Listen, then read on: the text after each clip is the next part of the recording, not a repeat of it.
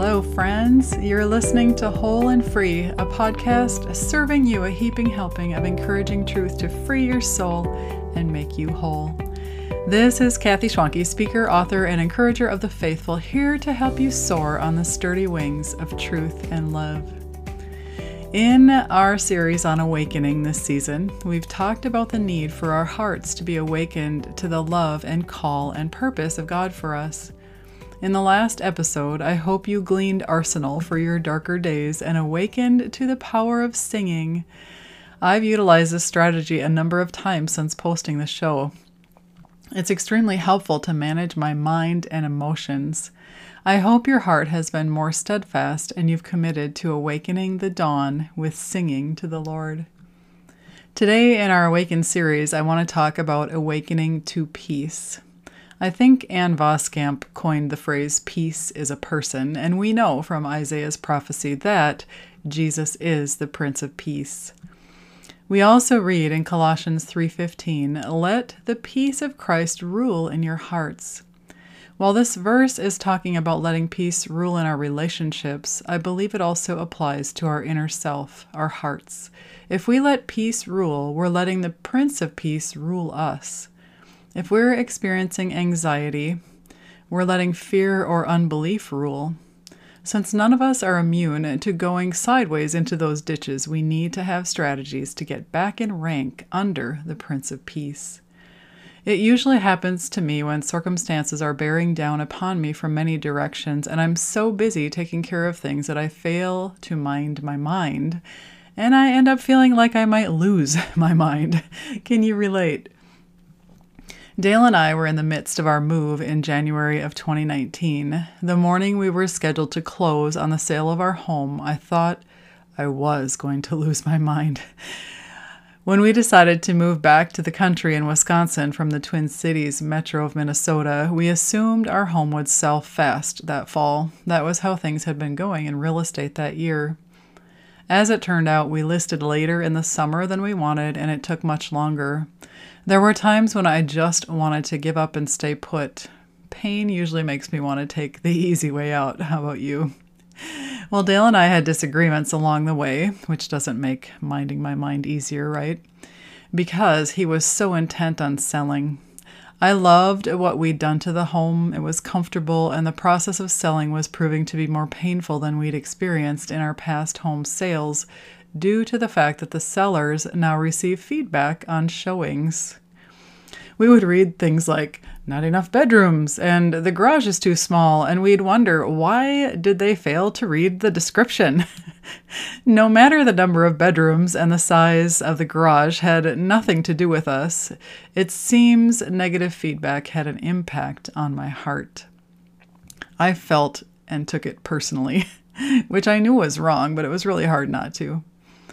Long story short, it was a long road. When we finally got an offer, the buyer's realtor required an inspection, and it became more costly, both financially and emotionally. I wanted to say, no, we are not doing an inspection. I'm okay with staying.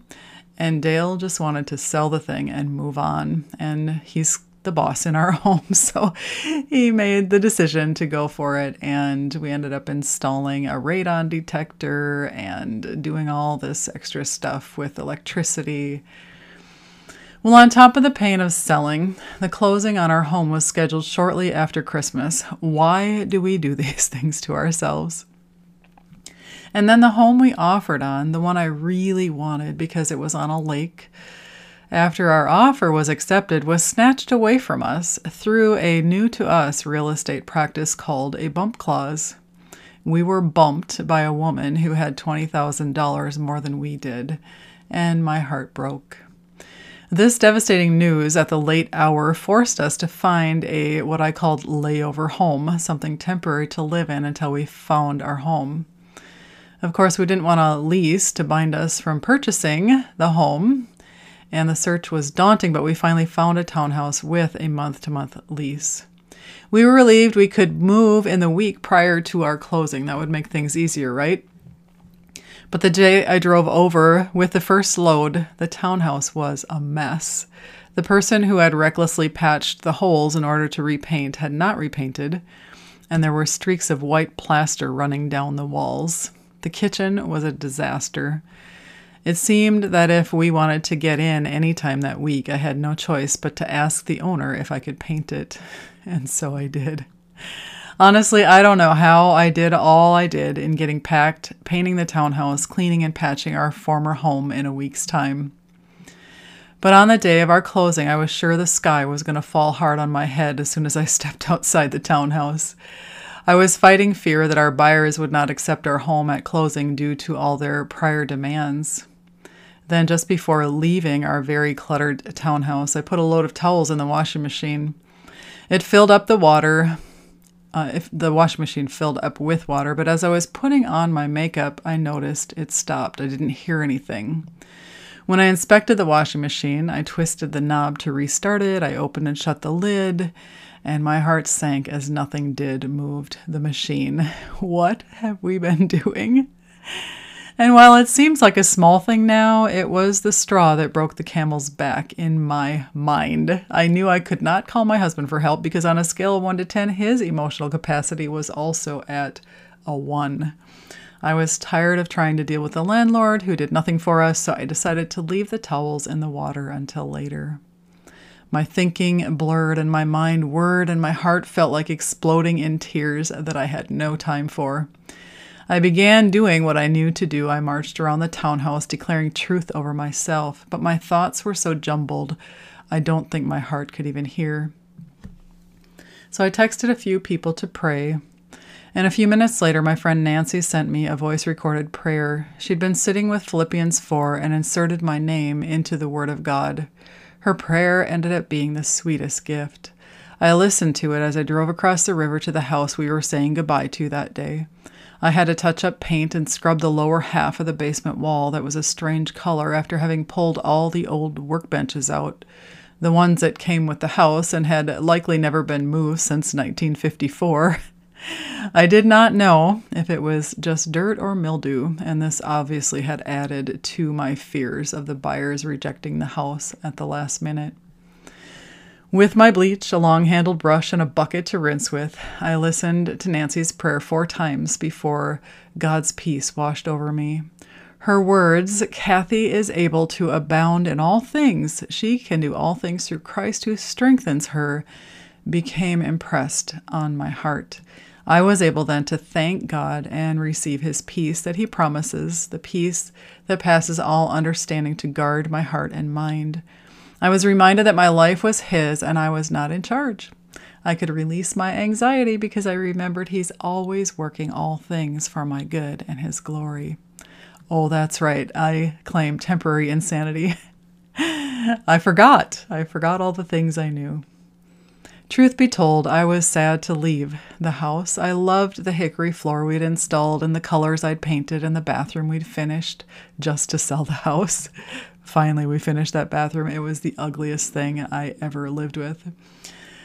My heart was so weary.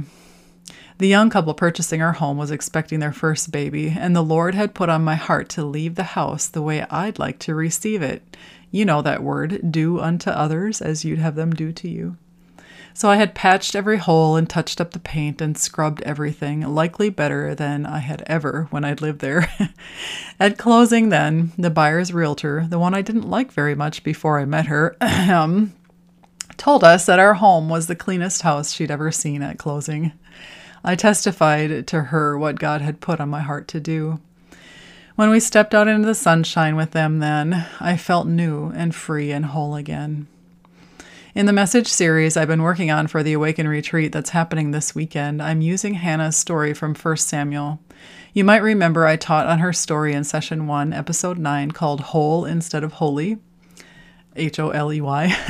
For those who didn't hear it or are not familiar with the story, I'll just give a little recap. Elkanah had 2 wives, Peninnah and Hannah. Penny had children, Hannah did not. Children were the crown of a woman in those days, and proud Penny provoked and mocked humble Hannah. You can imagine Hannah's sorrow and misery, even though we're told her husband favored her and gave her more than he gave Penny. And honestly, it didn't occur to me, but this might have a wee bit to do with Penny's behavior, which doesn't make it right by any means. But we all know that she who feels less loved when she doesn't take her empty bucket to the Lord becomes bitter. It's just the way of the sinful nature. One day, then, Hannah's pain had reached a pinnacle, and so she set out to go to the temple to pray and ask God for a son. When she was there, mouthing the words but not speaking them, the old priest on duty, Eli, assumed she was drunk and rebuked her. She defended herself, explaining her anguish and ache and her desperate plea for a son. Eli the priest responded with a blessing. He said, "Go in peace, and the God of Israel grant your petition that you have made to him." Hannah in that moment believed and received the blessing of hearing his words, because when we read her reply to Eli, she said, "Let your servant find favor in your eyes." And then the woman went her way and ate, and her face was no longer sad. So the fact that her countenance changed from sad to happy, and that she went from not eating, I didn't add that point into the recap here, but she had not been eating, but she went away and ate, shows that she believed and received what the blessing the priest had put on her that day. So think about it. Eli told her, "Go in peace." What is peace? Rest? Confidence? And that's exactly what she did. By faith, Hannah believed and received the blessing as indicated by the sudden shift in her countenance. And frankly, that's what I experienced when I received the blessing of the truth of Philippians 4 that Nancy prayed for me. Scripture says about Hannah's story, "In due time the Lord remembered her prayer, and she conceived." "Go in peace," said Eli to Hannah.